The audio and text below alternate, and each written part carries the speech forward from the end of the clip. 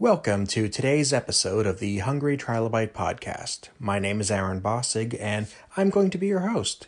Today we're going to talk to Alyssa Carson, a young lady who is very likely to be one of the first people on the surface of Mars. Let's get started. On mic today, we have Alyssa Carson. How are you doing this fine day? I'm doing good. How are you? I'm doing fantastic. You are, is it technically correct to call you an astronaut? Well, I technically haven't passed the Kármán line, which is the official qualification. So I guess just in training for right now. You're a heck of a lot closer than I am, so I'm going to look at you that way if that's all right. Yeah. And you're looking to be in the first group of people to land on Mars. That's one of your dreams. It has been for quite a while.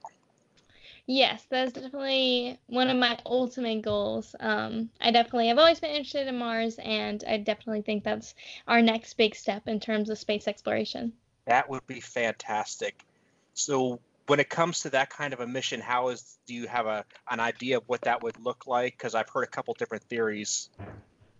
Yeah, well, definitely they've been tossing around all sorts of ideas of what the mission to Mars could look like in the next few years. Right now, I think they have kind of settled right now on the early 2030s, possibly being the time of when we get to go to Mars, and we'll be using the SLS rocket, the Orion capsule. It's going to be a decently long mission right now with current technology. Mm-hmm. It's probably going to be 2.5 years total in terms of going there, staying, and coming back. So pretty hefty mission. Now, I mean, there are times that I heard that the trip would be a one-way trip. So if they'd managed a return mission, they've got a theory on that. Yeah, so basically the idea of a return mission has just kind of been bounced around between different companies and different people with the thought of going to Mars. A lot of the companies who initially wanted the one-way missions have kind of slowly faded a bit. However, organizations or governmental organizations like NASA, you'll hear them say that they don't necessarily do one-way missions, that there are a lot more, I guess, their morals or whatever are to bring people back. Mm-hmm. So right now, with NASA's plan of going to Mars, they have a return, and settled right now, but definitely, I mean, other companies could have other other ideas or other plans to go to Mars. Just gotta see who goes first, I guess. Cool. So when it came to be your plan, your vision, how did you come to this conclusion? Because I know you were very young when you started getting this goal. Yeah, I mean, definitely when I was young, I went and I was asking my dad all these questions about space and about Mars. And I mean, no one in my family necessarily has a space or science background. It's not like we talked about Mars often in the household. So it was pretty bizarre for me as a little girl to come asking about Mars. I mean, our best guess is that it would have been an episode of The Backyardigans, which was a cartoon on Nickelodeon that could have sparked my interest. Mm-hmm. And the only reason we even suspect that is because I had a poster of that episode actually hung up in my bedroom. And so that might have started it, but that kind of first got me interested in Mars. But the more I've learned about it and the more I've worked towards it, the more interested I've become. Fair enough. A lot of the guests I have on this show come from an artistic background in TV, film, and books. And we like to talk a lot about how a little bit of fiction and the fact that you used a Nickelodeon cartoon is perfect for me. That sometimes the littlest things that just are supposed to put a smile on your face can spark, in your case, and like I said, you don't know necessarily that's what it was, but that could have sparked literally a lifetime of ambition. And not just in your case, but in the case of any children wanting to follow you. Right, yeah. I mean, like I said, I don't really remember what about that actually sparked my interest, but definitely, I mean, if that is directly what happened, maybe not seeing that cartoon, I would have been interested in something else. Sure. Because like I said, space wasn't anything we talked about around the house. So I don't really see where I would have gotten a large exposure to talking about space at a young age. So it's pretty crazy. It really is. And you've already started to found your own cause to inspire other people and give them the tools and resources they need. It's called the Blueberry Foundation. Yes. So I started the Blueberry Foundation originally because I was going to space camp in Huntsville, Alabama, and the space camp was super beneficial for me. I was learning all these things about space, meeting like-minded people. It was really helping me figure out what I would want to do in space, what kind of job I would want to have. So I wanted other kids to kind of have that opportunity as well, to be able to go to space camp and maybe figure it out for themselves. So the foundation has kind of shifted a little bit. We have recently been, I guess, more so helping other, I guess, groups get to space camp, mainly in other countries. So, for example, the last two was helping out a group in Argentina, send 50 kids to space camp. And we also worked with a group in Mexico and sending like 2 groups of 20 or something like that of kids to space camp. And so, even getting kids in other countries the opportunities to be able to see what a space career could look like or see what opportunities they have. That is a really neat angle, because we only a handful of countries on the planet really have a solid space program, and yet we have a world of people who could all potentially be a benefit to us out in space. And how easily can we reach out to these people? Yeah, I mean, definitely. I think that a lot of times when people are interested in space, they get almost caught up or like hooked on NASA, which I mean, definitely NASA has done a lot of amazing things for the space industry. And, we're continuing to, do new things and go to new places. However, I do think that the other space agencies, in their own way, they're solving their own problems, they're discovering their own things. And so I think a big part of it has been, let's say you live in Europe, you may be really focused on NASA, but being able to appreciate and realize the opportunities that you have with ESA. And, there's ESA astronauts there, you could work on satellites, you could go to the International Space Station, you could, work on, be like a rocket engineer. There's so many different areas that you could still go into. And so I think a lot of it is just getting people to really appreciate like what their country has or what organizations are going on, and supporting those, because definitely right now in the space industry it's a lot of partnership going on, and it has been for the past few years. Australia definitely has the acronym market cornered on that, I would say. On partnership? Yes. Well, just on naming conventions. I see. But yeah, and another thing is that it's a lot of the countries, not the least of which being our own, are cutting back on space exploration funding. So the more we pool resources, the less we have to compete with each other, and the more we can work cooperatively, which hopefully could be the goal in the long run. I mean, it would be a shame if we got out into space and we were all still fighting each other over stupid stuff. Right, exactly. And I mean, a lot recently since the shuttle program ended, I mean, the U.S. has been sending up all of their astronauts through Russia and like Russian rockets. So that's our method to space at the moment, and the way we've been doing that for the past several years. And that's been a great partnership that we've done so far. And there's even been ideas bounced around that for the missions to Mars, we'll have it be more of an international mission. The idea of maybe having a NASA astronaut, an ESA astronaut, a Russian astronaut, or whatever the mix may be, towards the world going to Mars. And we're actually, accomplishing something like Earth has made it to Mars, and we're actually doing this big thing of going to another planet.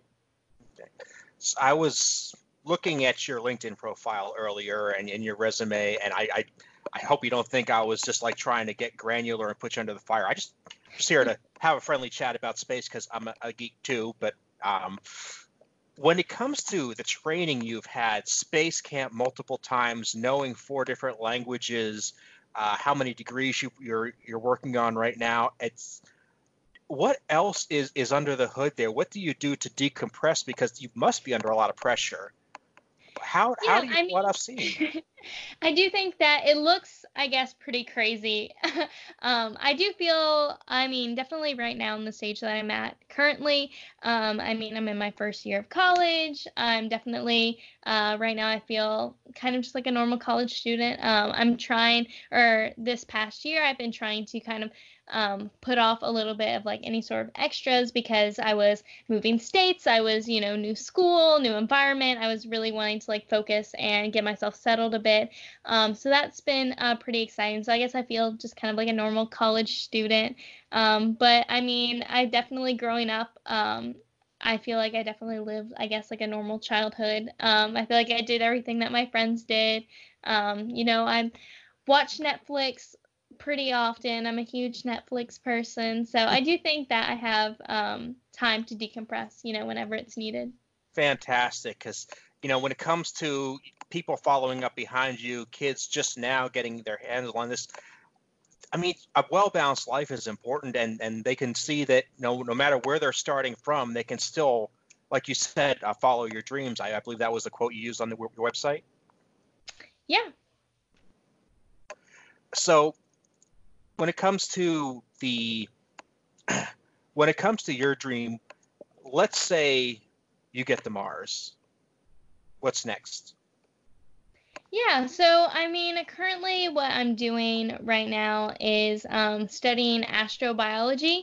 So that would be putting me in a position to possibly be like one of the mission specialists or research scientists on the mission. So that's kind of the area that I would want to be a part of on the mission. So let's say we get to Mars, then my main goal would be just to start learning things about Mars. So the main things that we're interested in studying is learn more about the soil on Mars, learning a lot more about its composition, possible resources on Mars, also learning more about the water that's on Mars, looking for any signs of bacterial life that could possibly be there. We found water, liquid water, ice, steam, so there's a lot of possibility there. Also learning more about the atmosphere, seeing how that can be changed for the possibility of us eventually living on Mars, terraforming it in any way, if that's even possible. Definitely, I mean, we have theories, but getting to Mars and actually getting to do the science there is definitely the next step in learning all of these things to see, what is with Mars and what possibilities do we have with the planet. So terraforming, that fascinates me to know and to think that we could actually completely transform a planet. And I mean, if there's nothing on there now, there's certainly no harm in us making it more suitable for us. Right, yeah. I mean, Mars right now is, it's pretty interesting because Mars is kind of just like a frozen Earth, I guess. It's further from the sun, so it's a lot colder. But we would almost heat up the planet in a sense of getting all that ice to melt into liquid water. And with all that water coming up from the surface, it would almost be like oceans and lakes and rivers and such that we're used to. The biggest thing would just be thickening up the atmosphere to be able to like hold in oxygen and different gases. But once we're able to hold in those gases, then it would almost develop the same way that Earth developed in the early ages. We would just be able to do it without it taking millions of years, slightly faster than that. But it's really interesting that like the basis is there. So it would be really interesting if we were able to actually take that and, create a new planet out of it. And I mean, it's not just transforming the atmosphere, but eventually crops, eventually flora, fauna. I mean, you would not just need a botanist, but a zoologist and medical doctors. I mean, the biological needs are going to be huge once we finally get our foothold there. Right, yeah. And I think that's something that's super interesting about the space program is that, we definitely need, the main people that you think of, the engineers, the rocket scientists, all those. But there's so many, I guess, other professions that come into play. And I definitely feel that almost every profession in some way can play a part in the space industry. I like to use the example, if you're interested in food, but also interested in space, there's someone that has to sit there and package the food that is sent to space. There's someone who has to study food fatigue, making sure that astronauts aren't getting tired of eating the same thing over, planning their meals, making sure everything's set in stone. And that's not necessarily a career you would immediately think of when you think about someone who worked for the space industry. And so there's loads of different professions that have a part in it.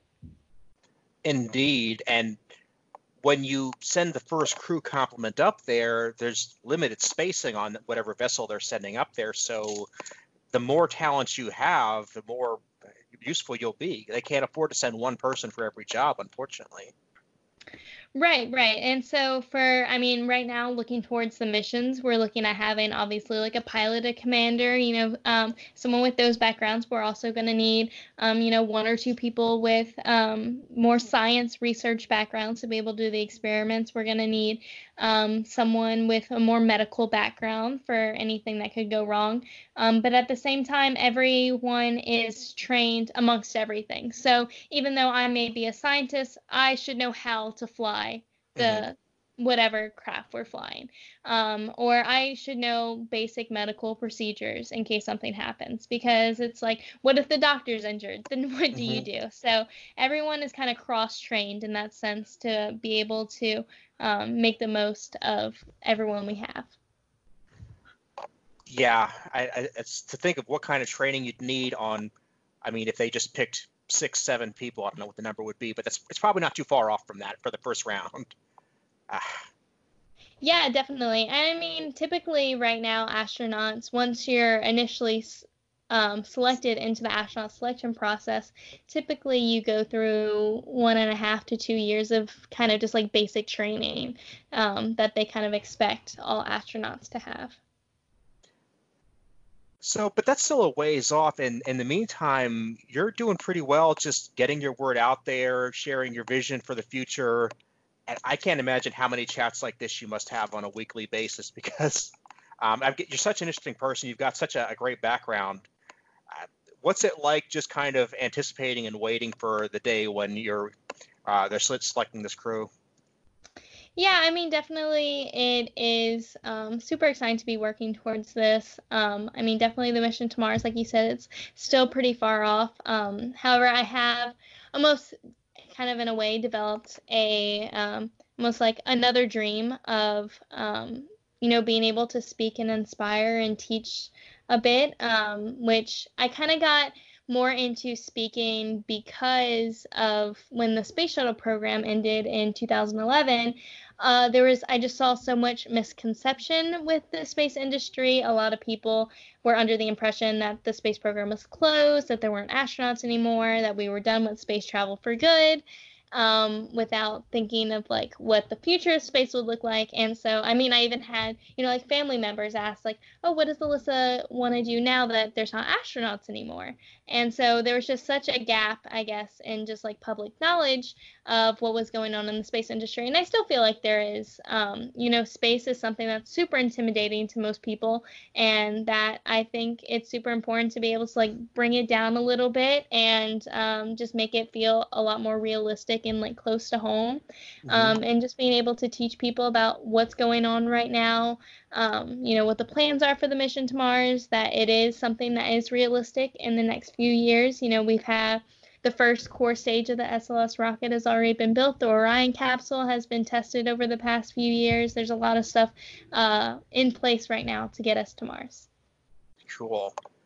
And obviously, I'm a space junkie myself, not nearly to the extent you are, obviously, but I'm trying to track the mission to Mars, the Mars generation people. Do you keep in contact with each other? Do you have training or sessions where you might be swapping notes? Is that a community or is it a rivalry? It's a little bit of both. I definitely think that it is a community. I've definitely met some amazing people, whether they are already working in some kind of profession in the space industry, or even, meeting other people who are aspiring to be an astronaut. Maybe they want to be on one of the missions to Mars, whatever it might be. I definitely do see it as such a community of people who sharing their interest for space. And, it takes tens of thousands of people to send one astronaut into space. And so I think it's always exciting and encouraging to see more people being interested in space and wanting to go to space. And, obviously I know that with the selection process, it's definitely not an easy process to go through. But I also know that like the right astronauts are going to be chosen in the end. And so what happens, happens. And either way, I'm looking forward to the space program making the right step in going to Mars and continuing to explore.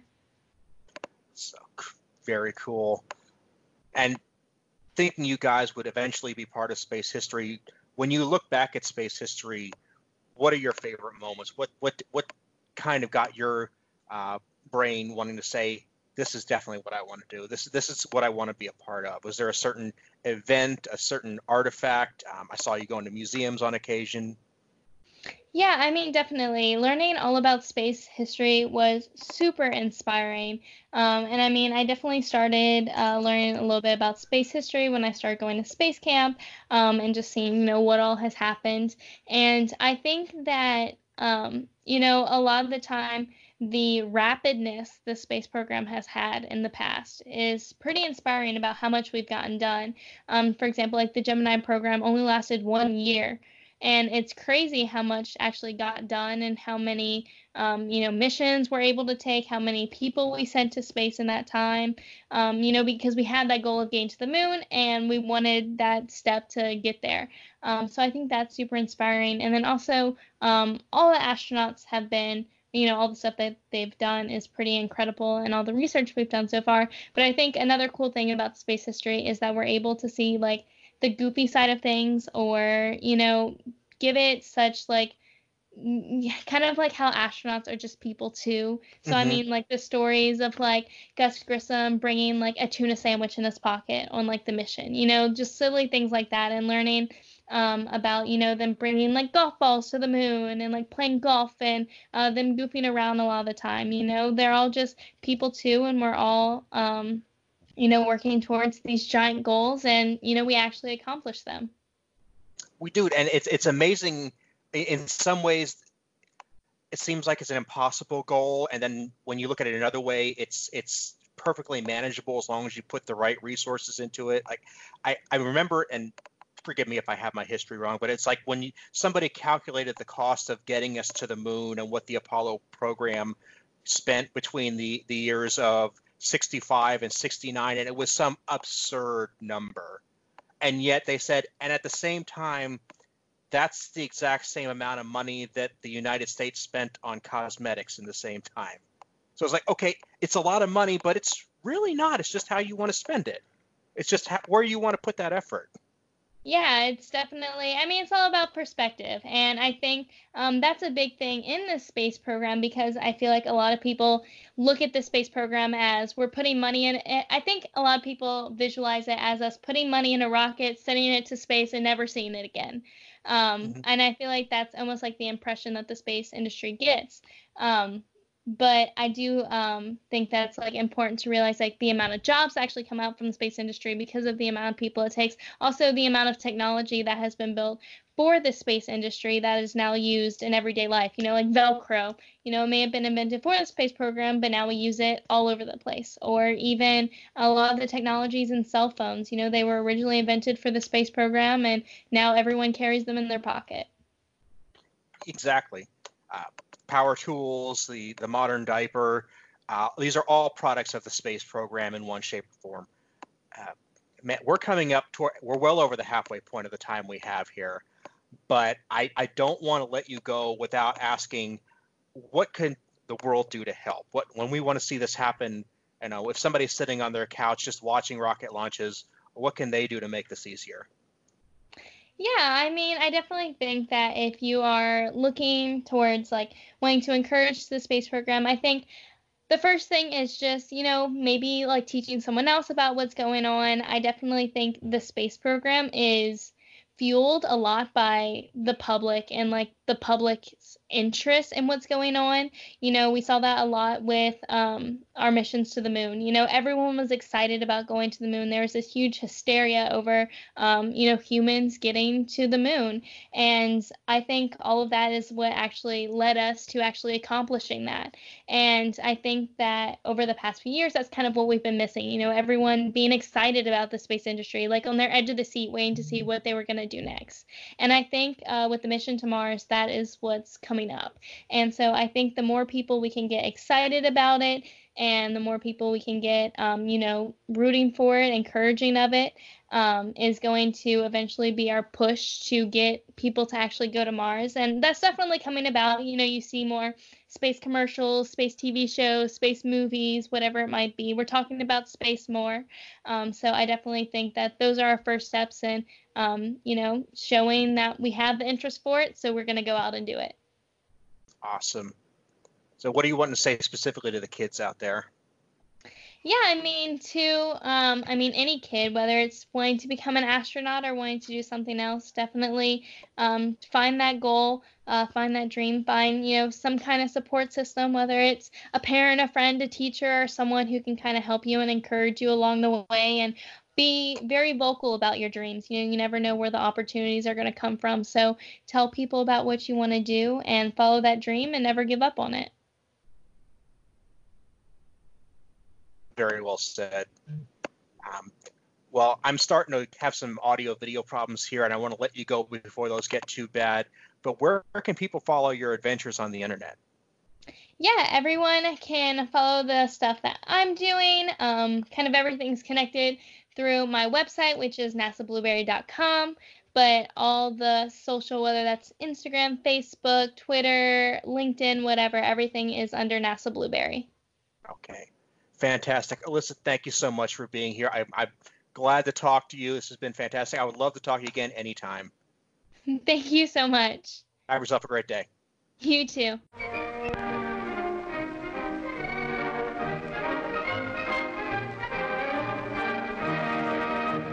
I would like to thank Alyssa for being my guest today, and I would like to thank you for listening. Since this is a very science-oriented episode of the show, I would strongly encourage you, as a community-building effort, to reach out and send this episode to any science teachers you might know, or any students who might have a strong interest in science. Even if they're not interested in my show in particular, or if they're not into science fiction as a whole, this is something from the science fact realm, and this is something they might really enjoy. As always, email me at bossigpodcast@yahoo.com. Thanks, and we'll see you next time. Don't forget, you can find Hungry Trilobite on Realm of the Mist, as well as YouTube, Apple Podcasts, Stitcher, and most other podcasting services.